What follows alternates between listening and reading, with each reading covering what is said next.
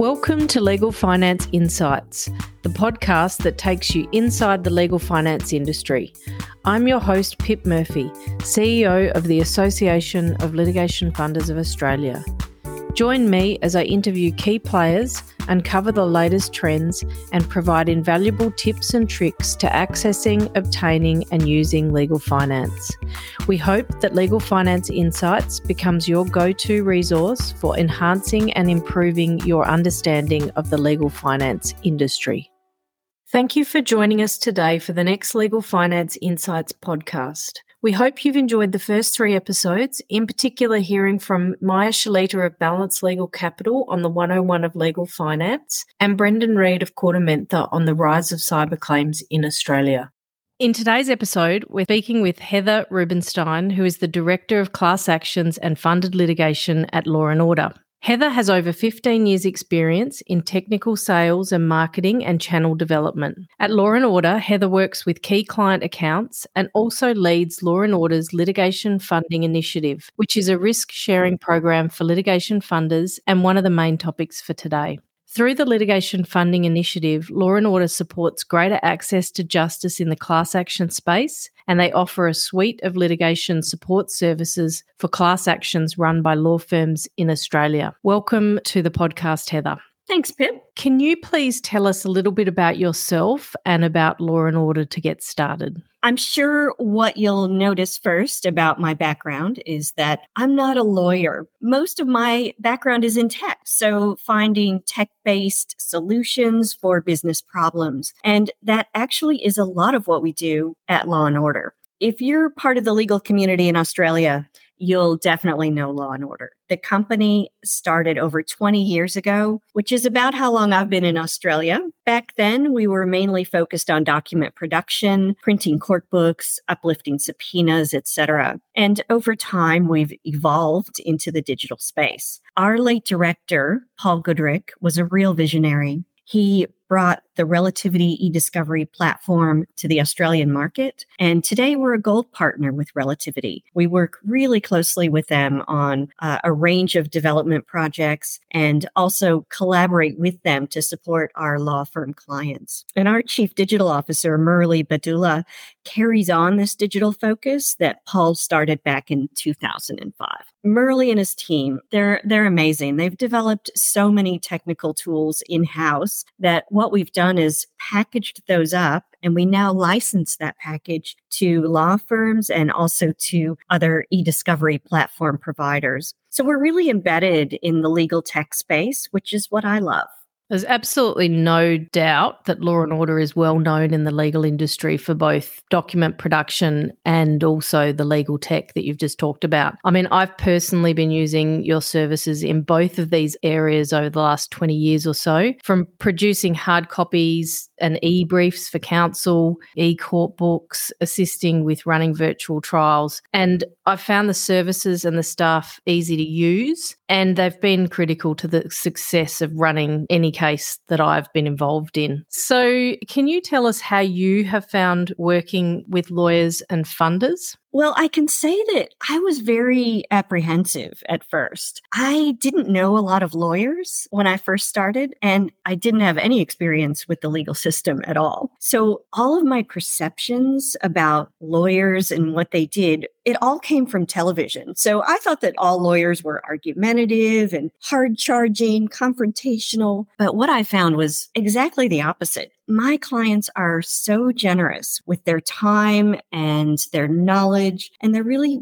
warm, supportive people. And I feel I can support them as well. You know, with the volume of data involved in litigation today, that tech component of legal work is really core to successful litigation. That's why you have a lot of firms setting up their own in-house tech teams. But, that's mostly at the larger firms. A lot of the smaller and mid-range firms don't have this capability. And for them, we work almost as an extension of their internal legal teams. So we've got an end-to-end model. You mentioned a lot of it before, where we can essentially do literally everything up to the point of providing legal advice. So e-discovery is generally where I get called in. This is a process where you're dealing with large amounts of data. You might have emails, documents, and you're interrogating that data for what's relevant to your matter. We've devised a number of reasonable and defensible methods to manage this volume of data. So we use a number of AI-based strategies to get to the relevant information, and we are able, using this technology, to do that very quickly.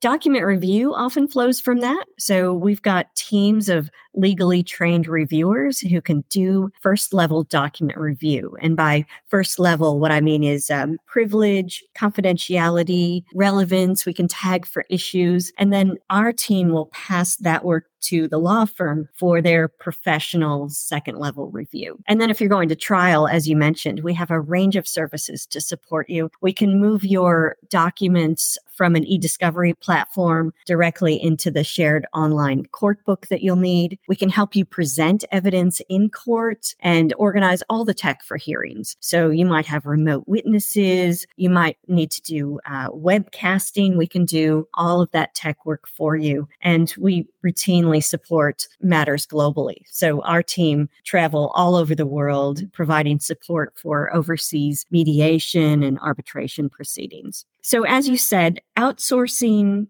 work to us really helps law firms get through their matters more quickly, and it's much more cost effective for their clients. So litigation funders are just that one step removed from the day-to-day case management of a matter. So how did you come to meet and be involved with litigation funders? Well, not being a lawyer, when I first started with Law and Order, I had a steep learning curve. So I talked to everyone in the whole legal ecosystem. I talked to lawyers, technical support at law firms, operations managers, financial managers. It got to the point that my kids described my job as having coffee with people.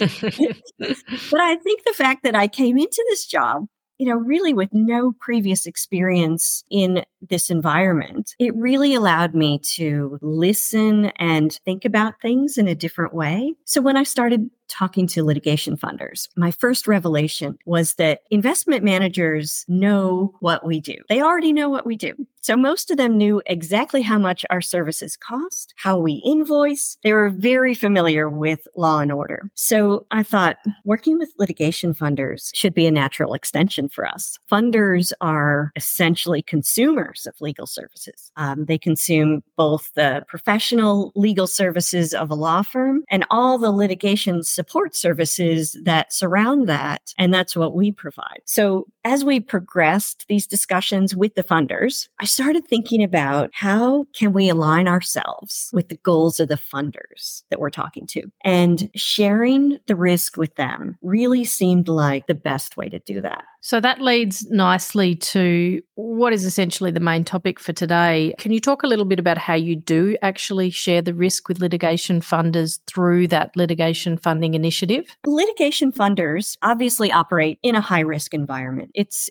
all or nothing. So if the funder is involved in a matter that wins, they get their award plus costs. If they lose everything from the cost of due diligence that they did at the start through the costs of running the matter month to month, any security for costs, adverse event insurance premiums, it's all at risk for them. So the model we developed it's different from a typical service provider relationship. Essentially, we share the risk with a funder and also with the law firm running the matter. And most importantly, for class actions, we share the risk with the plaintiff group members. So when I say we share the risk, we're serious about sharing the risk. This is how we do it. We defer 50% of our fees pending a successful outcome of the matter. So each month, we send the law firm an invoice for whatever support we've given them, less 50%. So it might be for their e-discovery platform or document review services through our team in India, printing court books, virtual hearing support. All of our services are included in this 50% deferment. So we're all in the same way that the funder is. So if the matter's successful, we recoup whatever fees we've deferred, plus an uplift. If it's not successful, we forfeit everything we've deferred. So there's no time limit. We defer fees for as long as it takes, and we know it might be years. So it's really similar to the risk that many law firms take as well when they engage a funder. So they'll often defer part of their fees pending a successful resolution. So, we're really in the boat with you. And I've been told that's a very American saying.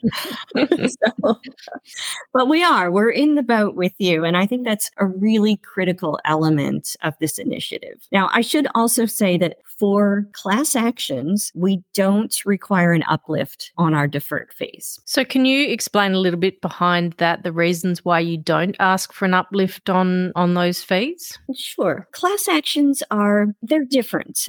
When you have a commercial matter, all of the parties can look at the terms and agree to the deferment and the uplift. But with a group of plaintiffs in a class action, it's difficult to get to a place where all of the group members understand the terms and are comfortable with our uplift coming from their eventual award. We know that it benefits the plaintiffs to have another party, in addition to the funder and the law firm, another party who's willing to take on risk so that their matter can proceed, so that they can seek justice. But when we get to the end of the matter, it might be years down the road. There are going to be group members who weren't around at the start. They might not understand that a litigation support organization like Law and Order is also getting an uplift and it's coming out of their award. So we decided that for class actions, we would just do a simple deferment of fees for as long as it takes to get to a successful outcome. And that's really in the interest of access to justice. So that's fantastic, but isn't that a lot of risk to take on? What happens if there's not a positive outcome at the end of the day? If there's not a positive outcome, we do forfeit all the fees we've deferred. And that is a huge risk that we take on. But we feel that it's an acceptable risk. We know the funders that we work with put these matters through a very comprehensive due diligence assessment. So if the funder is confident and they're happy to fund the matter, we know it has a good chance of success. So we feel that working with the funders actually limits our risk in this particular area. So I think for funders, one of the benefits is that it reduces the cash they have to spend on running the matter day to day. Mm-hmm. Yes, the feedback we've received is that this type of arrangement will reduce the cost of funding the matter from month to month, which in turn reduces the cost of capital required for that matter. And that means that more matters can potentially be funded. But more importantly, it supports the funder's ability to pull high-value matters into their portfolio when they're in competitive situations with other funders. We've also heard that it can be a real advantage for law firms when they're arguing for carriage of the matter. So, if you assume that two competing law firms have similar capabilities, similar legal strategies, if you add another player who's also willing to take on risk with no downside to the plaintiffs, it's an obvious advantage for them in that beauty contest, beauty pageant scenario. Over and above the deferment of fees, plaintiffs, sometimes they don't benefit from running services like e-discovery and first-level review through a law firm. In a lot of cases, we can perform these functions for far less, and that's good for the plaintiffs. We can get the job done really quickly. And, in some class actions, that speed makes a real difference for the individuals involved. That's absolutely true. Can you also tell the listeners of this podcast about some of the other things that you're working on at the moment? Sure. We're being asked now to participate really in every step of the process. So one area that stands out is the use of tech-enabled analysis of documents as part of the funder's due diligence. So the funder may not be expecting discovery until months after filing, but for some matters, technology can help the funder evaluate if the matter has merit.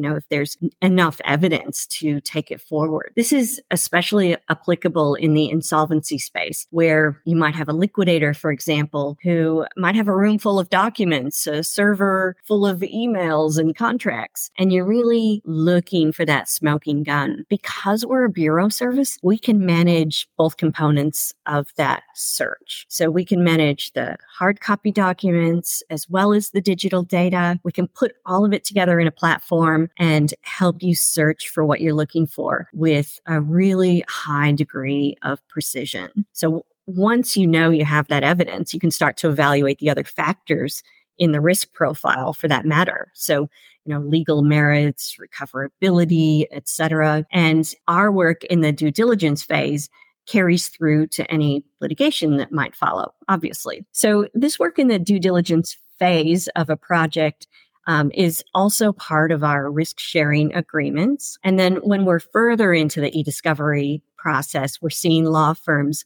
starting to really outsource that first level document review to us. We have a team in India who are legally qualified reviewers. We set everything up, the AI-enabled tech, the review process, and our team gets that first level review done and dusted just in no time. And it's so much less expensive to outsource this work to our team rather than having it done in-house at a law firm. So I think for litigation funders in particular, getting the budget right is so important that outsourcing really has to be considered. And it's not just about getting the job done cheaply. When we set up an expert team for you, they're a tight-knit group. They know the platform. They do the project together with solid leadership. So you actually get a more consistent result in the end as compared to what you might get if you divide the work between multiple people at your firm. And those people might also have other responsibilities and are working this in between those. So working with us is faster, obviously, and you can move the matter along more quickly. And I should also mention that the law firm doesn't need to give up any commercial advantages of doing the work in-house. We often second our reviewers to the firm, so they operate similar to any in-house support, juniors, etc. So that secondment is a really good option for the law firm. Yeah, and I can see the real benefit there as you're talking about that, particularly for smaller firms that perhaps don't have the resourcing that's needed at times when cases get to that discovery phase. Yeah, it really works well for the smaller to mid-range firms. Well, thanks so much, Heather. Can you let the listeners know how they could get in touch with you if they're interested in talking some more about these sorts of issues? Sure. Happy for you to reach out to me at Law & Order. So it's heather.rubinstein@lawandorder.com, or send us an inquiry through any of our channels. You can send us an inquiry through our website. And if you mention that you're a litigation funder or that you have a funded matter, the query will definitely come to me. And you can also connect with me on LinkedIn. Thank you very much for your time today, Heather. Thanks, Pip. It was great being here. Hi there. That's a wrap for the Legal Insights podcast for today. We hope you have picked up some useful tips and tricks and enjoyed listening to all things legal finance. If you want to continue the conversation, please reach out via email or via the website associationoflitigationfunders.com.au. We would love to discuss what you are seeing in the legal finance industry and what we can do to enhance and improve it together. Thanks for listening, and tune in next week for another fabulous conversation.